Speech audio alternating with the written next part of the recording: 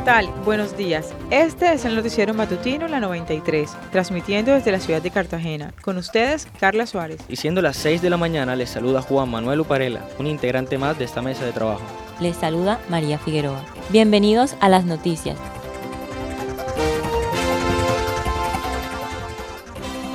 Y damos paso a los titulares.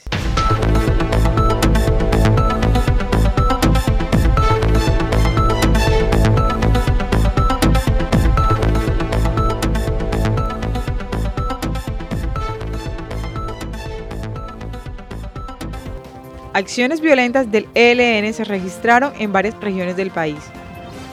Más de 600 sancionados por abusar de venezolanos. Santos. Cerca de 85 millones de embarazos al año no son planeados. Se registraron acciones violentas del ELN en varias regiones del país. Antioquia, norte de Santander, Cesar y Meta, los departamentos más afectados por estos ataques. El país está realmente conmocionado a causa del bloqueo armado. El ELN dice que no cesará el fuego. María, ¿qué piensas? ¿Se acabarán los diálogos con el ELN o continuarán? Gobierno dice que la guerrilla usa paro armado como chantaje. Santos y Gustavo se reúnen en la presidencia para analizar si se pone fin a la mesa de negocio en Quito. El presidente dijo que mientras sigan las acciones terroristas por parte de este grupo, las órdenes serán enfrentarlos militarmente. El presidente de Colombia aseguró que no va a aceptar chantajes por parte de este grupo al margen de la ley. Para volver a la mesa de diálogo en Quito, Ecuador, conozcamos más en nuestra sesión de las horas de la tarde. Más de 600 empresas sancionadas por abusar de venezolanos. Santos.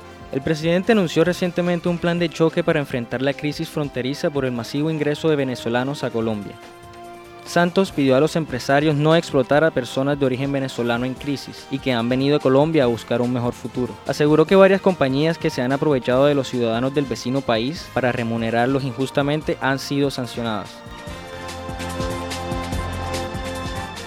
Cerca de 85 millones de embarazos al año no son planeados. Anualmente, 16 millones de mujeres con edades comprendidas entre los 15 y 19 años se convierten en madres, según datos dados a conocer por el informe sobre las percepciones mundiales y actitud de los jóvenes frente al sexo y la anticoncepción.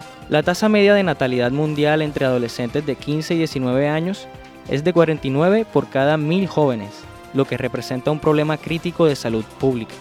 Cada año se practican a nivel global unos 22 millones de abortos en condiciones no seguras, en su mayoría en países de ingresos bajos y medios. Como consecuencia de ello, 47.000 mujeres mueren anualmente y se producen más de 5 millones de complicaciones.